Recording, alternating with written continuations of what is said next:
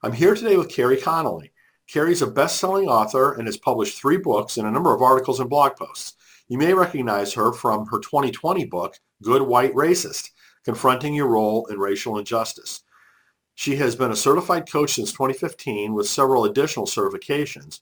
With over 25 years of experience in corporate, nonprofit, and entrepreneurial arenas, Carrie's a sought-after speaker and coach. In addition to her 3 books, she's the host of 2 podcasts and regularly appears as a guest on podcasts, radio, and live events. Carrie brings her passion for justice to everything she does, whether that's DEI training and consulting, her coaching, or her writing. With both the expertise of an academic and the relatability of a New Jersey snark, Carrie instantly creates a rapport with her clients and creates a container for real transformation to take place. Her new book is titled, Wait, Is This Racist? A Guide to Becoming an Anti-Racist Church. To learn more, you can go to carrieconnelly.com. That's KERRYCONNELLY.com. So, Carrie, thanks so much for joining us again. It's wonderful to, be able to speak with you, and congratulations on all your great work. Oh, thank you so much. It's such a pleasure to be here as always. Well, I just so much enjoyed, the first book, Good White Racist, was really an important book. And I'm glad that it's gone so well, in terms of its impact. So congratulations on that, too. Thank you. Thank you. So before we talk about books, though, maybe you can tell people more about your background and the consulting work that you do, the non-book, related things. Yeah. So, I think this whole journey into anti-racism started when I was already certified as a coach. And this whole journey into anti-racism started with my blog, Jersey Girl Jesus, which is pretty much defunct now, but that's when I kind of started the journey. And that's what led to Good White Racist. And after Good White Racist, I was doing a whole lot of book clubs with churches, and I have a long history in operational consulting and things like that. And so while I was after seminary, I wrote Good White Racist while I was actually in seminary. So now I've graduated. I have this Master of Divinity, but I have no desire to be a pastor whatsoever. I think I would do harm as a pastor. And I've kind of discovered that I think the magic for me really is in helping church leaders kind of go through a process of deconstructing their whiteness and helping their congregations to do that. And so I kind of come in and help churches work and nonprofits and corporate organizations as well, but primarily churches, help them to kind of understand where empire might be sneaking into their liturgical procedures and their operations, their hiring practices, everything from children's curriculum to the music that they sing. And it was kind of in my conversations with church groups that I realized that there was a need for a book that could help churches do this on their own if they couldn't hire me. So.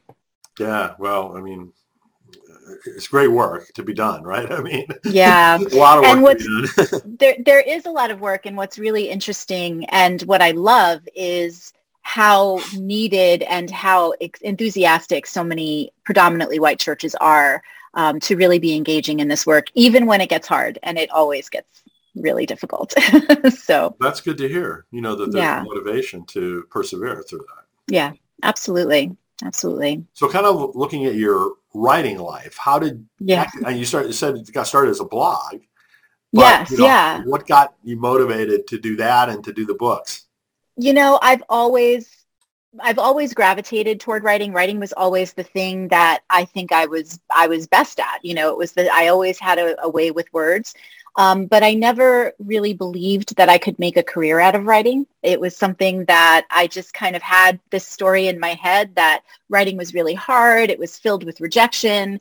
And then probably around 2015, I kind of gave up all of the attachment that I had to this idea of being a famous writer. And I will say I still have harbor a dream of writing this beautiful novel someday, but I really suck at plot, so that's probably never going to happen. But I just have always loved books. I've always loved words. And so around 2015, I think it was, I just said, you know what? screw it. I'm just going to go for it. I'm just going to write for my own self. I'm just going to write a blog and maybe 3 people and my mom will read it and that'll be fine. And that's what I did. And it started getting more and more traction. And then one day I pitched to Pathos, the website Pathos, and then it got picked up on Jersey Girl Jesus got picked up there. And that's when my writing platform really expanded and grew exponentially. And that's how I got connected with WJK Books. And then the rest is that's where it all started. So well, good for you. Good for you. Thank you. As you said, it's not an easy, short, quick process, right? I mean, no, it takes a long time and a lot of perseverance and some luck in there, Yes. And I think there's real truth to the idea that you have to be willing to write the scary stuff. And I think that was the thing that for me was the pivot point when I finally said, I'm not going to care who I might make angry with what I'm going to say. I'm not going to worry about that. And I started writing a lot more truthfully. And once I started writing a lot more truthfully, I got a lot more death threats for sure. But I also had a lot more people coming to me going, thank you so much for what you've been writing. And that's actually what led me to go to seminary was I started getting, because I was writing about LGBTQ plus rights, I had a lot of people that were writing to me and I found myself ministering to them. And I was like, wow, I think I need to go to seminary. So I really know what I'm talking about. So. Oh, good for you. Yeah, thank you. You invested a lot, I have, yes. That's true. To make it where you are now. So yeah, and it was in seminary where I was introduced to Black liberation theology and womanist theology, and that's also had a huge impact on the work that I do as well. You can tell. So I mentioned that in the blogs for Compassion Christianity and How to Heal Our Divides, I've quoted, Good White Racist many times. Yes, thank you. And I assume that book has done well. But kind of tell us more about what that has been like since you published it, and since we did the interview for that a while back. Yeah, a while back, yes. I've been really humbled by the response to that book. And I have to say too, there are times where I cringe a little bit only because the book came out in March of 2020. And by May, if we all remember, Minneapolis was burning, right? So that created, unfortunately, a very unfortunate awareness of the topic, right? So the book was already there and poised after the murder of George Floyd. I sometimes really, and I take this, I'm not being lighthearted when I say this at all. I'm being very serious, and I don't even know what the right word is, but I feel a deep, I don't know what the word is, a deep sense of responsibility, I think, because I feel as though if the book would not maybe have had the success it had if it hadn't been for what happened to George Floyd. Right. And so many of the other, there were so many other Ahmaud Arbery all around the same time that happened. And there's such a deep sense of responsibility that I feel to do this work well and to do it with integrity. So it's been both an honor and a privilege to do this work, and a responsibility I take very seriously, because I feel as a white person doing this work, I have a lane that I need to stay in. And I try to do that really well. And then it's an honor. It's an honor to do this. Well, one word that I encourage authors to use around this area is stewardship. Yes. You've been a good steward of the opportunity that you were given, right? I mean, yeah. So I'm so glad to hear your perspective on that, because I love that word. Yeah. Yeah. I mean, it's oftentimes it's used like for financial giving at a church or things like that. Mm-hmm. But I've heard other people use it in this kind of a context. Actually, some of the marketing folks that I pay attention to who are also spiritually, mm-hmm. strong too, will use Yes. this word about being a good steward of your audience, of your Yes. opportunity, of your privilege, of, however, Yes. there's a lot of different dimensions that you can look at. Oh, I love that. Apply that term. Especially the idea of being a good steward of our privilege. That, Brian, that is totally going to show up in a blog post. Good. So thank you. Well, send me a link to it so I can, repost it. I definitely will, because that is a beautiful way to think about it. And I think I'm working on a curriculum called How to Stop Being White and Start Being a Better Human. So, and that will be for individuals. And I think that's definitely going to show up in that curriculum too. So I will give you credit. Well, it wasn't I just listen to other people and I take their ideas. I never think of anything originally myself.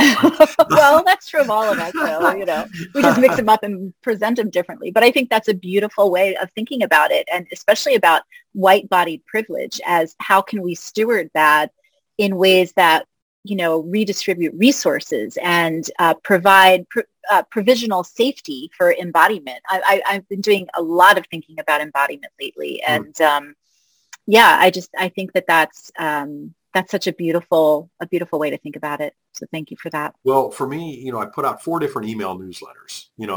Every 2 weeks they're staggered. How to Heal Our Divides, Compassion Christianity, Writing for Your Life, and Publishing in Color. And so each time I do that, I try to think of, how am I nourishing this audience? Yeah. How am I being a steward of the, fact that there's some folks that are subscribed to this stuff? Yes. And try to serve that audience as best I can. So that was one of the mindsets that, I've tried to adopt and try to live. Yeah.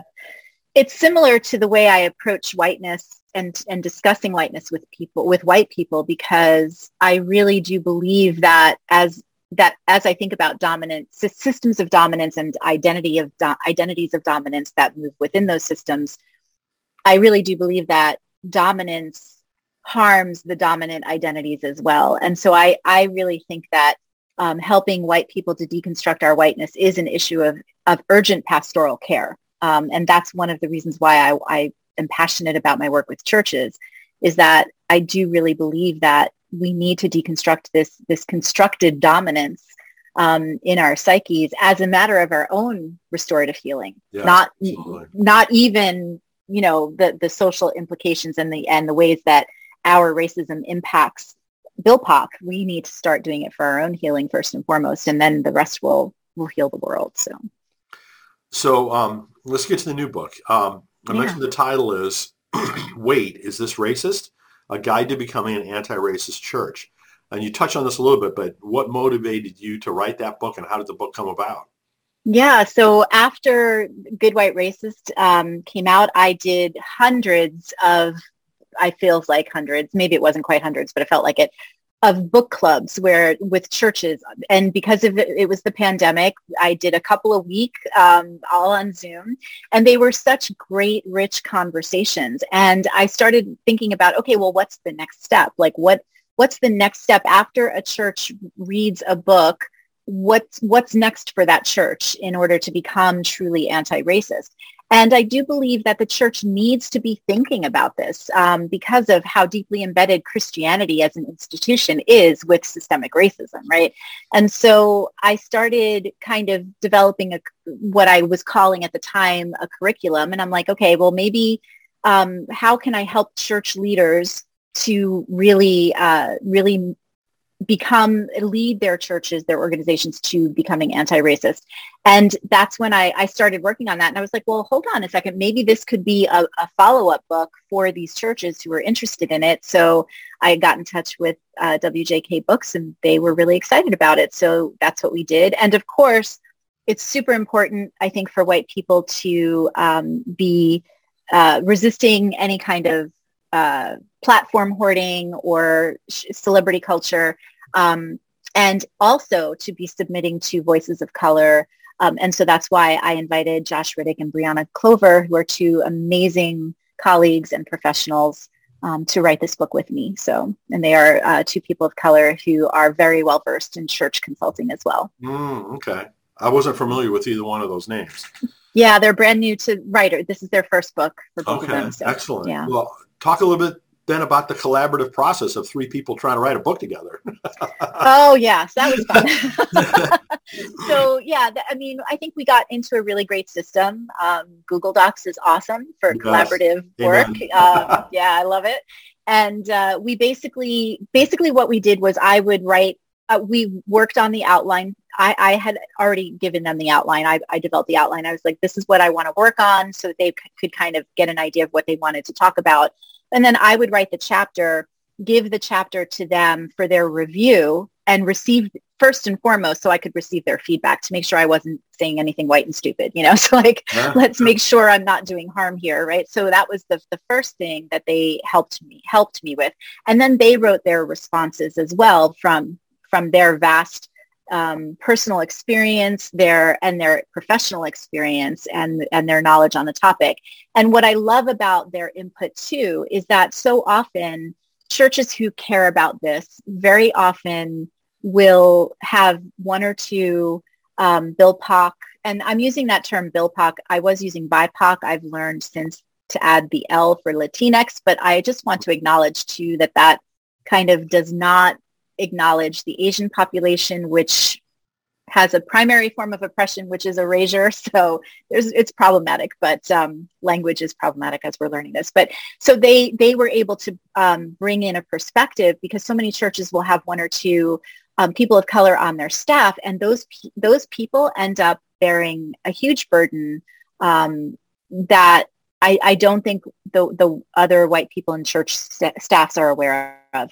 And so they were able to, Josh and Bree were able to offer some care and sustenance for BIPOC people who might be reading this book on staff, and also help white staff members understand better how to care for the people of color in both on their staff and in their congregation. So it was a great perspective that they brought. Excellent. That is very valuable. Yeah. And so it might be obvious to you and I, but I'm not sure that it is to everyone, that you don't have to be a diverse church in order to work on anti-racism. Right. You shouldn't. It's so important. You shouldn't have, yeah. Right? Yeah. So talk a little bit about that. Yeah, thank you. That's one of my favorite topics, because I actually, I think one of the first go-to that most white people will go to when they say, okay, anti-racism, what are we going to do? They're like, we have to be more diverse.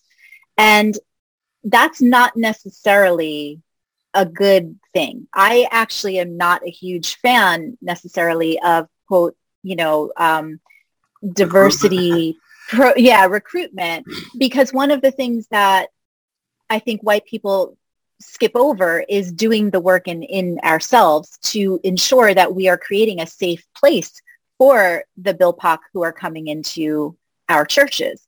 And so if a white church hasn't begun to do that work, to really do the deep work of introspection and self-reflection and healing our own internalized whiteness, then we're not going to be a safe place. And also, I think it's entirely okay to recognize that BIPOC need BIPOC only spaces. And that's one of the things that I will work with a white church to help them understand, that one of the ways that they can care for their communities of color is to create BIPOC only spaces, affinity groups, things like that, so that, because I'm not, everything that I have learned from my beloveds who are Black and brown is that whiteness is exhausting, and to be constantly in the space of whiteness is really exhausting. And the closest I can come to understanding that is to understand how refreshed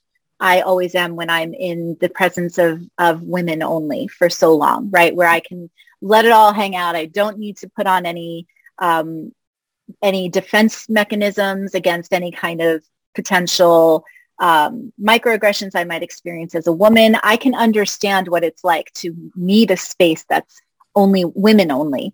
And so I think that one of the most hospitable things that white churches can do is to understand that BIPOC sometimes need BIPOC only spaces, and that's okay. And that doesn't mean that you can't be, even if you are only a predominantly white church, that you can't be incredibly and powerfully anti-racist, because a lot of racism occurs in white-only spaces. When, I feel comfortable now, I can tell the racist joke because there's not a black person here, right? Well, as a white person who's in a white-only space where racialized contexts are occurring, how are you going to show up and to be anti-racist even in the white-only space, right? That's just as important, if not more important. Well, it's just as important. I'm not going to say more important, but it's just as important as using your privilege, being a good steward of your privilege in mixed spaces as well. I mean, I couldn't agree with you more. I think, quite frankly, in my view, that's more where the problem needs to be solved. 100%. Yes. These in white predominant organizations, Yes. not just churches. I mean, it's Nope. not limited there, right? I mean, it's right. much more broadly than that. But 100%. The fundamental problem primarily, not exclusively, but primarily resides. In any event, let's talk about how the book is intended to be used by churches and lay people.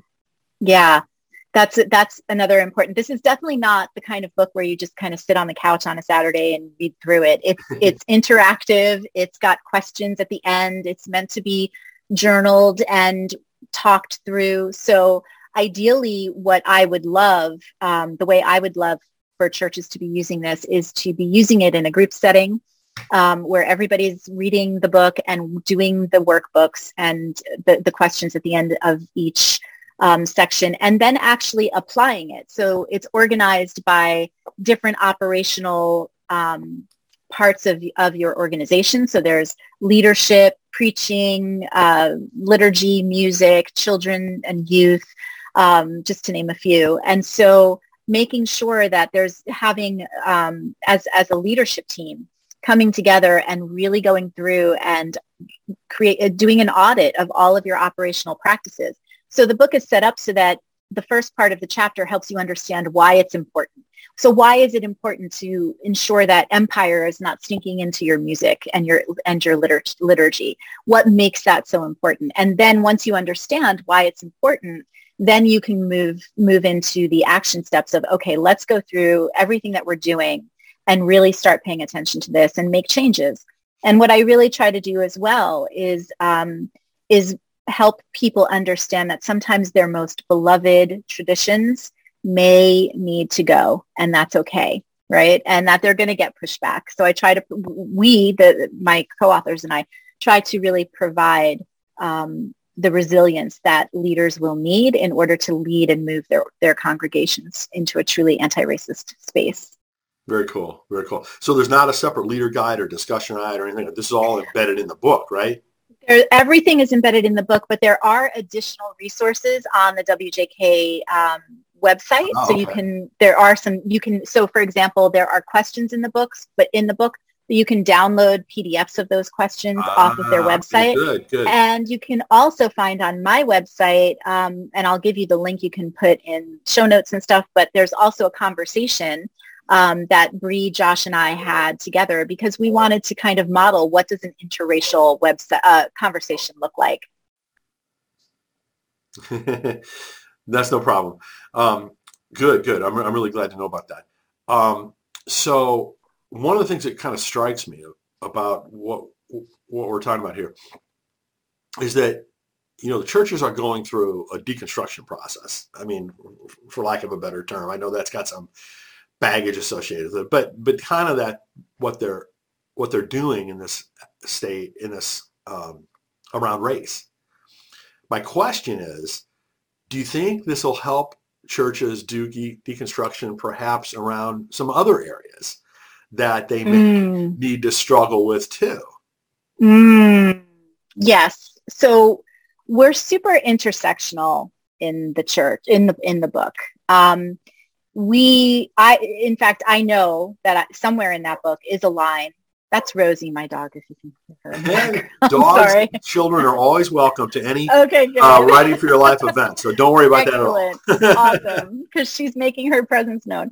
But I know that somewhere in the book, I can't remember where, but somewhere in the book there, I do talk about the fact that you cannot be anti-racist and also not affirming of the LGBTQ LGBTQ community, because it all goes together. You can't, if a Black gay woman walks into your church, you can't say, we affirm your Blackness, but not your gayness and not your femaleness. So that's not going to be allowed to lead or do anything like that or teach a man. No. And I've had experiences. I had one teaching pastor of a large church near my house shortly after Good White Racist came out. He asked me to come to coffee. I won't even get into the ways in which so many white men are more than willing to ask me to do labor for free, to teach them personally, tutoring them. I even bought my own coffee at that one, by the way. But it's crazy. We won't even get in there. But he sat down with me and asked me all of these questions. And I know for a fact that his church is non-affirming and that they do not let women teach or preach. And I said to him, you can't do one without the rest. And a year later, that church came out with a statement. And I think you could probably find this on my blog where their statement might be in the book notes. They came out with a statement where on racial equity, where they determined that they were no longer going to use the word racism. Wow. So that's such a white thing to do. And it's also indicative of how if an organization cannot affirm the full humanity of a person, they are not going to be able to truly engage in any kind of anti-racist work. So there's definitely, and that is clear throughout our entire book. Mm-hmm, mm-hmm. We pull no punches on that. Good. I mean, Amen. But maybe there's an opportunity for a follow-on book, talking about extending the practices, more, what do I say, intentionally to some other area. I don't know. It's just an idea. Yeah. I think it's important. I think, Absolutely. if churches can go through this, with race as the number one thing that they're trying to, I'll use the word again, deconstruct. That's such a wonderful thing, such an amazing thing. But if they're successful in doing that, then I think it adds vitality and opportunity more broadly within a church. 100%. It's so important. And, what this journey has led me to in my next book, and I am hoping to have an agent for this next one, hint, anybody who might be listening, but my next book, I want to write about dominance, systems of dominance and identities of dominance and how they are ultimately fragile, right? And that's why we tend to cling so tightly to these constructs of dominance, is because we're so terrified, right? And we don't need to be. And so that's really, I think that's kind of speaking to what you're talking about. And Christian dominance is one of those. The dominance of Christianity needs to be deconstructed as well. Surprise. Shocker. So you kind of touched on this a little bit, but I want to explore a little bit more about the whole idea of, a white person doing anti-racism work. Can you just talk about like the challenges you've seen associated with that and how you've overcome that? Yes. Every day I question, do I still belong here? Do I still belong in this work? Because there are white people who are doing this work without a whole lot of integrity. I think. I think being paid as a white person to do work, anti-racism work, is deeply problematic, and I recognize that. I have a statement both in this book and on the blog on my website about my stance on this. But every day I'm reviewing my position, right? Because just like white people are not a monolith, Black and brown people are not monolithic either in their opinions. So I receive a lot of support and a lot of Black and brown people who are like, thank you, we need white people doing this work. And then I have people who say, what can a white person really do to become anti-racist? Andre Henry says, isn't that equivalent to self-annihilation? And he's not wrong, right? He's not wrong. We do actually need to really deconstruct ourselves, our whole identities, and it's a painful process. And that is why I have figured out what I've kind of finally come to and figured out is that my place in this work is to be a companion to other white people as they do that difficult journey through their racial deconstruction. Because first of all, that should not be the labor of BIPOC people. It should not, nor do I think that they are fully equipped to understand what it's like to be a white person who is deconstructing this identity of dominance, right? And so, and what that feels like, and the pain of the defensiveness that we feel, and how that transmutes into actual real grief once we begin to understand and lay down our defensiveness. And I think the sense of overwhelm that a lot of people who are truly engaging this work will start to feel. And inevitably, what I've come to realize as I'm working with so many white churches is that there comes a point in time where whiteness will start to rear its ugly head. So there's usually a task force or a team that's at a church that's decided, okay, we're going to do this work. And everybody's gung-ho. They're like, yes, we need to do this work. And they're so excited to put up on their website that, yes, we're doing this work, right? Yay, we're going to be anti-racist. But then and I tell the teams that I work with, this is not the work. All of this preparatory work where we're giving the reports and we're telling them we're making their suggestions, that's not the work. The work is going to come when you're actually asking somebody to relinquish some of their privilege, their dominance, their power. That's where whiteness is going to show up. And that's always the point, because whiteness is so sneaky. We do it with demands for precise language in a report. And we do it with stalling efforts. We're going to put off, we're not going to review your report for another 3 months, or we're not going to approve this until you fix this one word. Or we have all of these ways that we stall and stop the work from happening. And that's where white people who are really engaged in this work get frustrated and say, I quit. I give up. This is too hard. And that's when I say, oh, no. This is the work. This is the actual work that we're here to do, right? And so that's where I kind of come in and act as a real companion and a guide to other white people and tell them we're in this for the long haul. This is going to be a lifelong endeavor. And that should not be the labor or the responsibility of our Black and brown siblings. They have thriving to do. they have stuff that they have their own brilliance to go nurture and bring to the world, right? So that's how I determine my role. When it comes to being paid, I think it's really important to number one, I always support economic reparations on a national level.